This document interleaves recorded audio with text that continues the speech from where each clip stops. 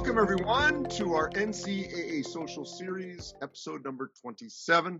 I'm Andy Katz. Pleased to be joined, as I have been almost every week, with Dr. Brian Hainline, the NCAA Chief Medical Officer. And for this week's episode, we're joined by two new members of the newly formed COVID-19 Medical Advisory Group, Dr. Carly Day, who is a head physician at Purdue University, and Dr. Doug Aukerman, who is an Oregon State Senior Associate Athletic Director, also for sports medicine at Oregon State. So a couple quick things I want to get to right off the top, and then we can dive deeper into, some of the topics related to fall sports and winter sports. And I just want to go right to what has been addressed to me as maybe the most pressing topic right now in sports, and that is contact tracing. And I want to go around our Zoom room here and get your opinions on all of this, because really, as much testing as everyone is doing, and we'll get to the protocols, contact tracing can literally decide whether or not a team is going to play for one particular weekend. We're already seeing it this fall. Or when it comes to basketball, it really could be debilitating for multiple games over the course of a 2-week period. So I will start with you, Dr. Hainline. Contact tracing. Where are we in terms of how you can either get around it, test out of it, or how coaches and schools are going to have to manage that going forward? Well, you're right, Andy. It's really the most important issue, especially in a sport like basketball, where you have 15 people on a team, and maybe the inner bubble or tier one is going to be 25 or 30 people, but they all have very, very close contact with one another, much more so than in a sport like football even. So, there aren't enough contact tracers in this country to begin with. So one of the things that's really important for each school, you can train to be a contact tracer, and then you actually then report into the local public health authorities. And so the schools, if they train their staff to be contact tracers, they have a much better understanding, boots on the ground, about who has been interacting with whom, and they aren't acting as independent entities. They still become part of the local public health decision making. So that perhaps is the most important thing that every school should do, is to ensure that there are enough contact tracers to help make the decisions. But I think Carly and Doug, they have a much better appreciation of the nuances of this, when they've seen it with how it has to happen in different sports practices. So I'd love to hear their take on that. Yeah, go ahead. Start you, Dr. Day, because, this is really, I think, the most pressing issue of, even if everyone's negative on your team and one particular player, knows someone who's been hanging with someone who's positive, and you keep testing negative, how does that affect that team going forward if they have to sit, 7 to 10 to 14 days, yet every time they test, they're negative? Yeah, it's such a tricky topic, as you can imagine. And one of the things that we struggle with is this, a lot of people have heard the less than 6 feet for greater than 15 minutes, but that's not a perfect answer. That's just us saying, yeah, there's been some old studies that looked at droplets of other viruses, and that's about how far you had to be and about how long you had to be. But it's not like if you're 7 feet, you can't get it. And if you're 5 feet, you're definitely going to get it, right? So the first part is it's just a flaw in trying to figure out who is a close contact. So some of it is you do have to use what's been put out there by the CDC and the departments of health. But the first flaw is even trying to figure out who is a close contact. No one's ever defined it truly scientifically in sports. It's a lot of inferring or trying to figure out, if we know how it's spread, what's the best way to guess who's at risk within a sport. So again, even the basic science behind it is tricky before you get into all the complicated parts beyond that. Dr. Aukerman? Yeah, absolutely. One of the biggest challenges I think we have in front of us to figure out how to get through a competitive season of any sport without major stoppages. The different county health departments and state health departments are all interpreting how to do contact tracing just a little bit different, and each one of them has a little bit of a different nuance. And that will impact each school differently. clearly all of us and all of our institutions can help with the contact tracing. We know the activity that's going on at the university. We know what the standard practice is like and where that high risk contact is going to be. We actually can have access potential to video footage where we can sit and go back and actually help with that timing. But it's important to note that the CDC and many states actually count that 15 minutes as cumulative time over a 48-hour period of potential infectiousness. It becomes more challenging in that the contact tracing principles were really designed around a group of people who didn't have frequent testing or even daily testing. And so to try and then design a way to contact trace that mirrors or is tied to our testing algorithms is certainly a challenge. So that's a great point. And I think that's where athletics at this level separates. So if you are testing 3 times a week, or we get to the point where it is actually daily testing, which we hope we will be in November, December, what are the chances, and if all 3 you could answer this, that if you're testing every day or at a minimum 3 times a week, how much time has to go on to where you can say, yes, I know you were near someone who's positive, but every time you test, you're negative, you can play. What's the timeline for that specifically, do you think, where a coach, an athletic director, a school can feel comfortable putting his team on the floor for competition or even practice, just, when he keeps seeing or she keeps seeing negative tests? Yeah, I mean, I would comment, I almost make it more simple than that. So you're talking about if someone's exposed to testing them multiple times, but there's even discussions of someone who has it, that if you're testing every day, the first day that they test and they test positive, is that the first day they're actually infectious? Like, were they actually infectious the day before if they tested negative that day versus the day after where they do test positive? And there's some good science behind that, saying that, you're probably catching them before they're infectious if you're testing daily. And so that actually, in theory, could help contact tracing significantly, but you still need the support of your Department of Health. You can't just make those decisions without their support. Doug?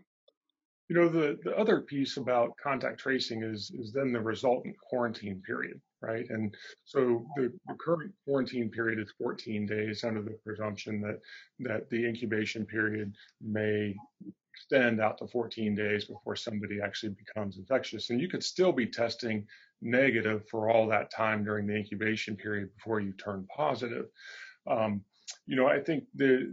I think we need in sports to really look strongly at the possibility of testing at periods during that quarantine period, looking at the science behind the number of people who actually turn positive, when they turn positive, and maybe come up with a more defined and more prescriptive quarantine period to be related to sports as opposed to general public. So to wrap up this topic, Brian, what would be your recommendation?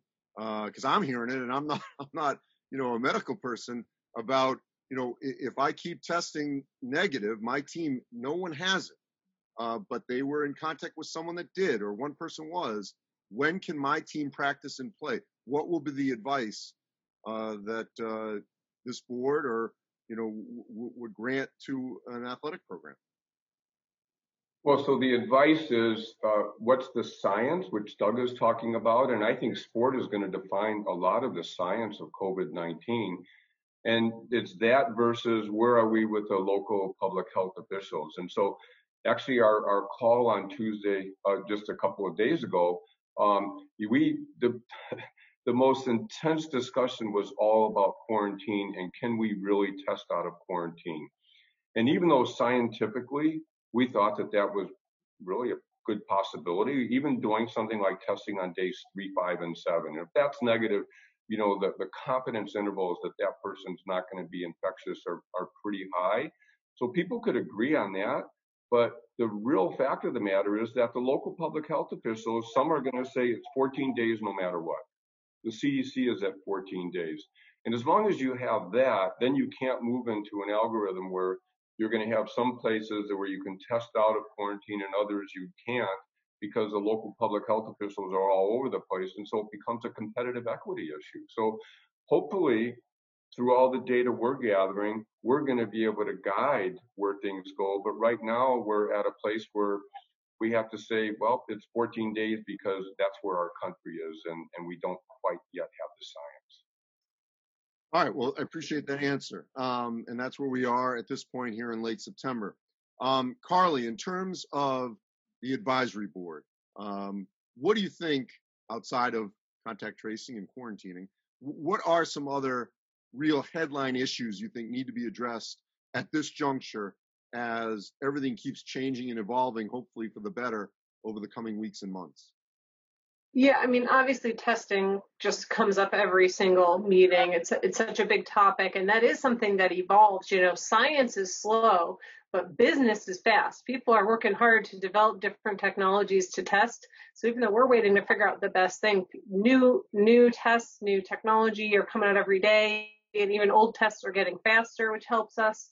And so that clearly is a topic that continuously gets talked about, and just evaluating the new technology and figuring out if we think it's, you know, feasible financially, if it's feasible logistically. We can't have, you know, the sports medicine staff doing testing every day when they need to be taking care of the athletes. So there's a lot that goes into that. Doug?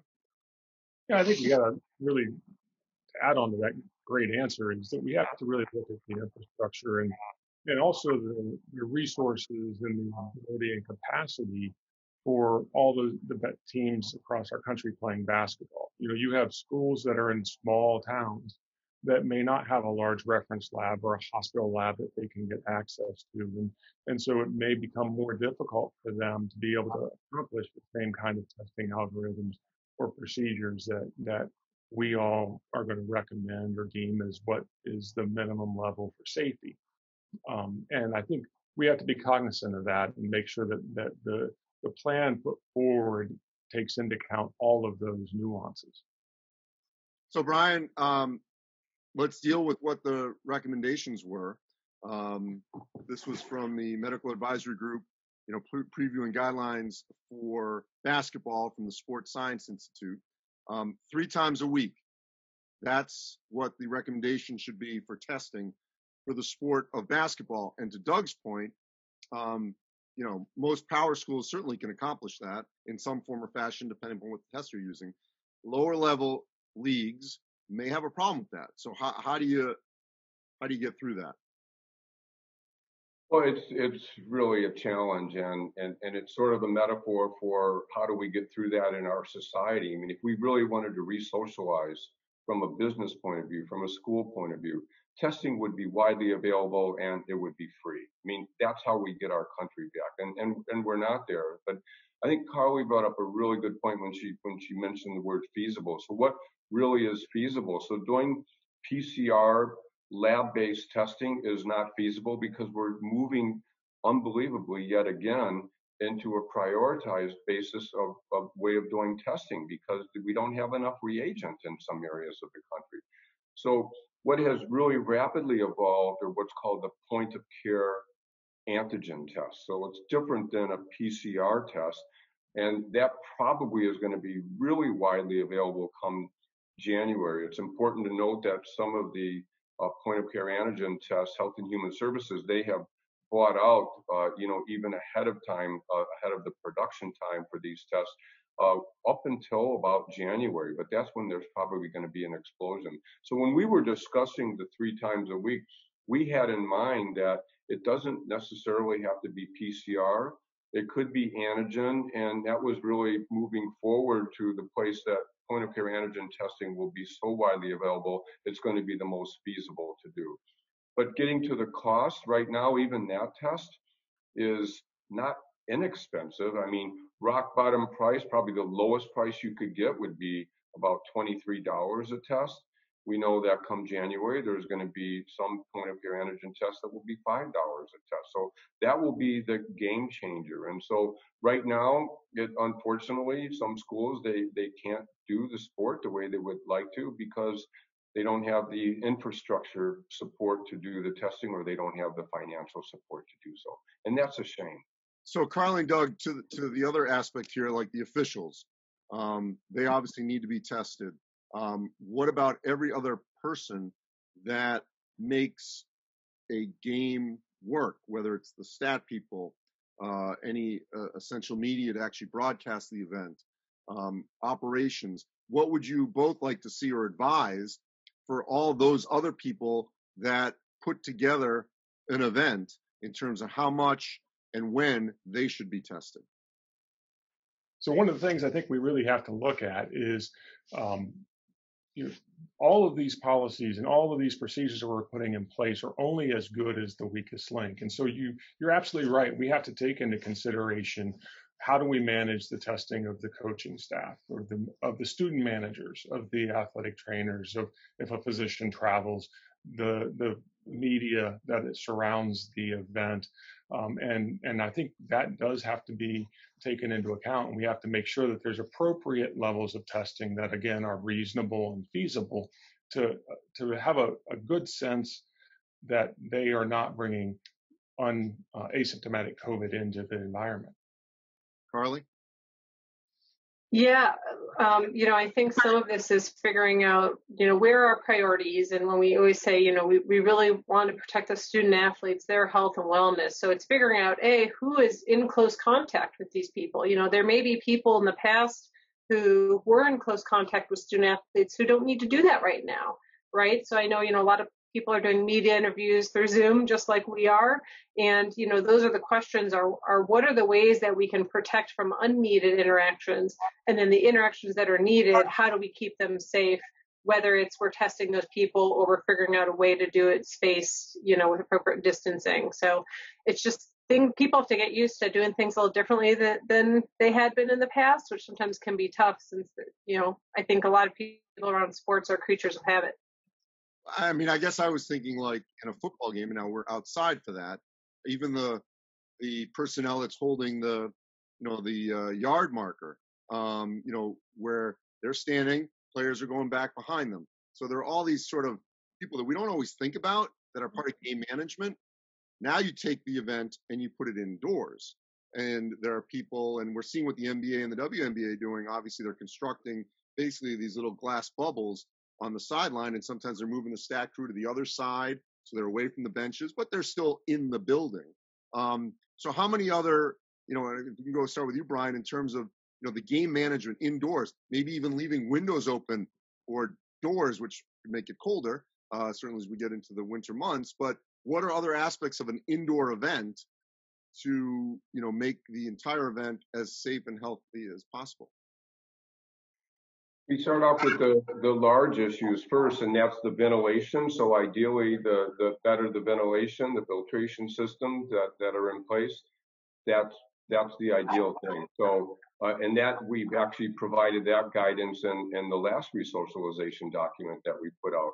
And then it's the separation. And so in this current document, we talk about tier 1, tier 2. Tier 1 are all the people that really interact at a very close level on a regular basis. And those are the ones that are tested 3 times a week. Tier 2 are people who are essential to run the event, but they don't have to interact with the tier 1 individual. So you make certain that they're always separated. So the NBA has done that model with the plexiglass and so forth. And that's what's going to have to be done at every single game. The essential individuals who are not part of tier 1, they don't even enter into that space. And that's what's key. So the NBA has done that successfully. Another event that just was completed, the U.S. Open, they had a clear demarcation between tier 1 and tier 2, and it worked essentially flawlessly. So that's what we're going to have to do going forward. Arlene, Doug, if you could comment on that. Well, I think this virus and this pandemic has forced us to try and take a step back and really think hard about what just was the normal way of doing it.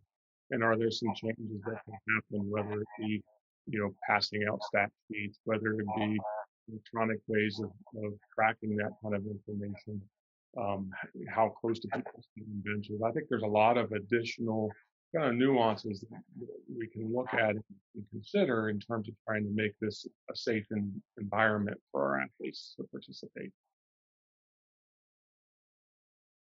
Carly? Yeah, again, I think we've sort of said it all, but I would say, as we're saying, there are people we think we can keep separate, but officials really are quite intertwined with athletes, both in football and basketball. When we're on the sidelines for football, I would probably meet close contact, criteria with a linesman at some time, depending on how much movement there is on the field. So, the officials really are going to be in that tier one, and really we need to make sure that they're not bringing the virus in, because they're around athletes, coaches. Think of how many times you've seen coaches and referees very closely interact in different ways. So I do think it's important to make sure the officials are, tested, and we make sure they don't have it. So two things related to that, and I want to get, to the expectations of this board, Brian, in a moment. But, first off, we have seen already in the NFL, there's been a mandate. There have been fines, 6-figure fines of individuals and teams for wearing that mask like a chin strap instead of over your nose and mouth. We don't have that ability, at the NCAA to fine people for a regular season game. But what would you like to see from these conferences? And Carly and Doug, you're in 2 high-profile conferences in the Big Ten and the Pac-12, of seeing some real strength behind it, some teeth, saying, look, this is what you have to do with that mask if you are not an athlete competing, whether it's a coach or someone that we're just discussing on the side. Carly? It's such a tricky question, because I think we make comparisons to professional sports a lot, but they really are a different scenario. Our student athletes are still going to classes, and a lot of our coaches still have families with them. So even though you're testing, it's important to protect everybody. But the masking issue is so challenging, because the issue is, are we saying we've tested everybody and they're negative so you don't have to wear a mask, or we've tested everyone, you think there's a very good chance that they're negative, but tests aren't perfect, and it'd be nice to make sure we have one added area of protection to avoid that. And there's debate there, even within sports medicine professionals. And this is to be clear, in public setting, masks are very necessary. This is a different area where there's testing. So again, it's actually sort of a debated issue to figure out how tightly you need to mask, because everyone's being tested. So I like to look at this as an opportunity for our coaches and our coaching staff and our athletic departments to be role models, and to help the rest of our country see that it's okay to wear a mask, and that there is benefit to wearing a mask. And not everybody's perfect, and there'll be times when the mask comes down because you're afraid your voice is being muffled and you can't be heard as if you're a coach. But at the same time, they're educators. The coaches are educators, and the coaches are leaders. And I would hope that they would be willing to take that on and act appropriately. So in the non-conference, which the NCAA does not legislate in terms of putting the events on, what we're seeing is more likely going to happen in November and early December in men's and women's basketball, are these sort of mini pods. I don't know if I'd call them bubbles, but where you go to one site, and one of them may be Orlando, and everyone comes into one site, you test, the officials, everyone, and you stay in the same hotel, and you create your sort of controlled environment, might be the best way to term it. And I'm just curious your thoughts on that, because, all your teams may be involved in that. And Brian, your recommendations through this board will certainly be adhered to, especially by these third parties that are organizing all these events. Yeah, and it's an interesting concept. So the multi-team events, I think you can move into a one space, and you have a much better sense of control over a period of several days. And so I do like that concept, and it may be less challenging than, say, in 2 or 3 games where you're going to different cities in 1 week. So, we'll see. That's going to come up, but I'm optimistic that can really be pulled off successfully. If you don't mind me chiming in, I think a lot of it comes down to execution. So, and what's the actual plan for testing? What's the plan for travel? Because we know scientifically, let's say you travel and you're exposed to it during your travel, that if we test you when you arrive and the next day, you are going to test negative. It's actually very, very likely you'll test negative, even if you are going to go on and develop COVID-19. And so some of that is, how is travel executed, right? And were they tested before and after? And there's so many things that really have to be taken into account, that you can't have a high risk exposure, test yourself the next day and feel good that there's no coronavirus around there. I go back again. This virus and pandemic allows us to re-examine how we do things. And is this a possible way forward? May this catch on and be a mainstay for college basketball in the future? I don't know. It could solve several issues as it relates to the pandemic and COVID and trying to keep people healthy. It may also generate some efficiencies that we may like. And I think we have to, as a group, as an NCAA, as a group of conferences and institutions, we have to look at that. That's something that will be a learning experience for everybody if we go down that road. So, Brian, and I want to get all of your thoughts on this as we get closer to wrapping up here. The expectations of this group, what are they, Brian?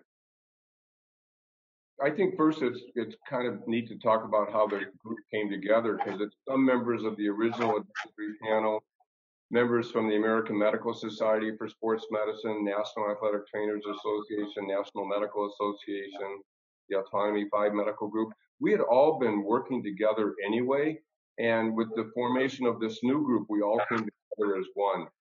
I think the most important thing that we hope to accomplish is just being really candid and frank about how we make it safe, and how do we really pull off sport, or can we, in the midst of a pandemic that we're still in. And so it's a phenomenal experience, because everyone's deeply engaged, and I'm 100% certain that everyone really wants to get it right, and it's a really collaborative group. But then, more practically speaking, so we have the resocialization of basketball document, but now we're quickly moving to say, well, how does that apply to all of the other sports? And so the higher risk sports like wrestling or ice hockey, and then you have your lower risk sports like tennis or swimming. And so that's going to be the next phase. But also, I'm certain we're going to be bombarded in the next week with a lot of questions. A document comes out, and then there are numerous questions. So there's going to be a frequently asked questions document where you kind of get into the nuance of how things are pulled off. But basically, it's looking at winter sports and then spring sports, and what's the safest way to roll it out. Arlene, Doug? Yeah, so, I think there's lots of benefits to having these different minds coming together, and there's geographic diversity, right? So, there's different rules in different states we have to take into account. There's diversity of the schools we're covering. So, some people are covering Division I and some are covering Division II and Division III. I covered a Division II school for 7 years prior to my job at Purdue. So understanding some of the needs of different schools from different divisions. And then there are people with different medical backgrounds. So we have infectious disease experts, team physicians, athletic trainers. And again, they all bring that collaborative spirit together to try to figure out how to make it happen and how to do it right. And so it's just a really great group of people where everyone is willing to listen to other people who are experiencing this in a different way and try to figure out how to make this happen. The only other thing I would add to both those answers is that it's a group that has enough broad representation, and it affords a lot of opportunity to then go back to the constituents that we work with to get more information, to gather new ideas and bring it back to the group. And so I think it's been very collaborative, and I think everybody has learned something from a different point of view, or something that gets brought up during these conversations. And it's been a very rich dialogue, and I look forward to continuing to be part of it. All right, so I always like to hopefully end a little bit on a high and be optimistic. And last week, Dan Gavin and Lynn Holtzman talking about the basketball seasons, men's and women's, when the Division I Council announced the start date of November 25th. Got us all excited. The season's going to happen. And look, with football, we're seeing some successes, some setbacks. It's sort of what we expected, that there would be cancellations, postponements because of this. Obviously, 2 months from now is a lifetime in this pandemic. We hope it's going to be better, but we don't know. But give me something that's optimistic, Doug, Carly, Brian, about why you feel positive, hopeful about the winter sports, especially men's and women's basketball. Doug? We have time to plan, and we have an ability to plan, to put forth a pathway to make this successful. And, I think we still have time as a country to continue to do the right things and socially distance and practice hygiene methods and wear face coverings and help us all out to make sure that we are going to be successful at this basketball season. Yeah, Coach Painter likes to tell our student athletes to win the day. And I feel like we're all taking that motto, and, everyone's been working hard, and every day we have that day to do the best we can, to learn the most we can, take care of these student athletes, put together a plan, modify the plan when new data is presented. So I think, again, there's just a lot of really dedicated people, and we sit down, take it one day at a time, and I'm just convinced that we have a wonderful group that can make it happen. And I think the basketball coaches really have a very good understanding of what it's going to take. And, as Doug said, they're educators, and they can educate their athletes and say, look, you want to have a basketball season, this is what we have to do. And I think they're taking that really seriously. The other thing that's positive, Andy, we talked about testing for how many months now. But we really are now seeing the light at the end of the tunnel, where there's going to be a lot of availabilities of rapid diagnostic testing. So that's going to be an important part of how this season can be pulled off. Well, there's no question that I think as much as the numbers are up and down, we feel positive that things are moving in the right direction.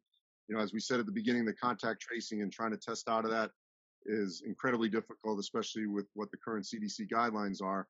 No question about that. We'll see if that changes by state or nationally in the coming months, coming weeks. But the other thing I would just say that we've heard many times, we're seeing it in football, which is that it's not going to be a normal sort of equitable season. There are going to be some schools that have setbacks and maybe don't play as many games than others. And that's just, we all have to accept that. But it's not going to be equal in this particular season. As always, these are incredibly educational, informational. I appreciate all of your expertise on the subject. Dr. Carly Day from Purdue, the head physician there. Dr. Doug Aukerman from Oregon State, Senior Associate Athletic Director in charge of sports medicine. Of course, Dr. Brian Hainline, the NCAA Chief Medical Officer. As always, you can go to ncaa.org/social series, where all our social series are archived. And as you'll see, Brian and myself have been tackling this topic really since day one, when everything got shut down in that mid-March period. So we've been on top of this from the beginning with the help of the expertise of all of your incredible, I date myself and say a Rolodex, but your contact list, Brian, has been phenomenal to help us understand this pandemic. Appreciate everyone. Stay safe, and we'll talk again next week.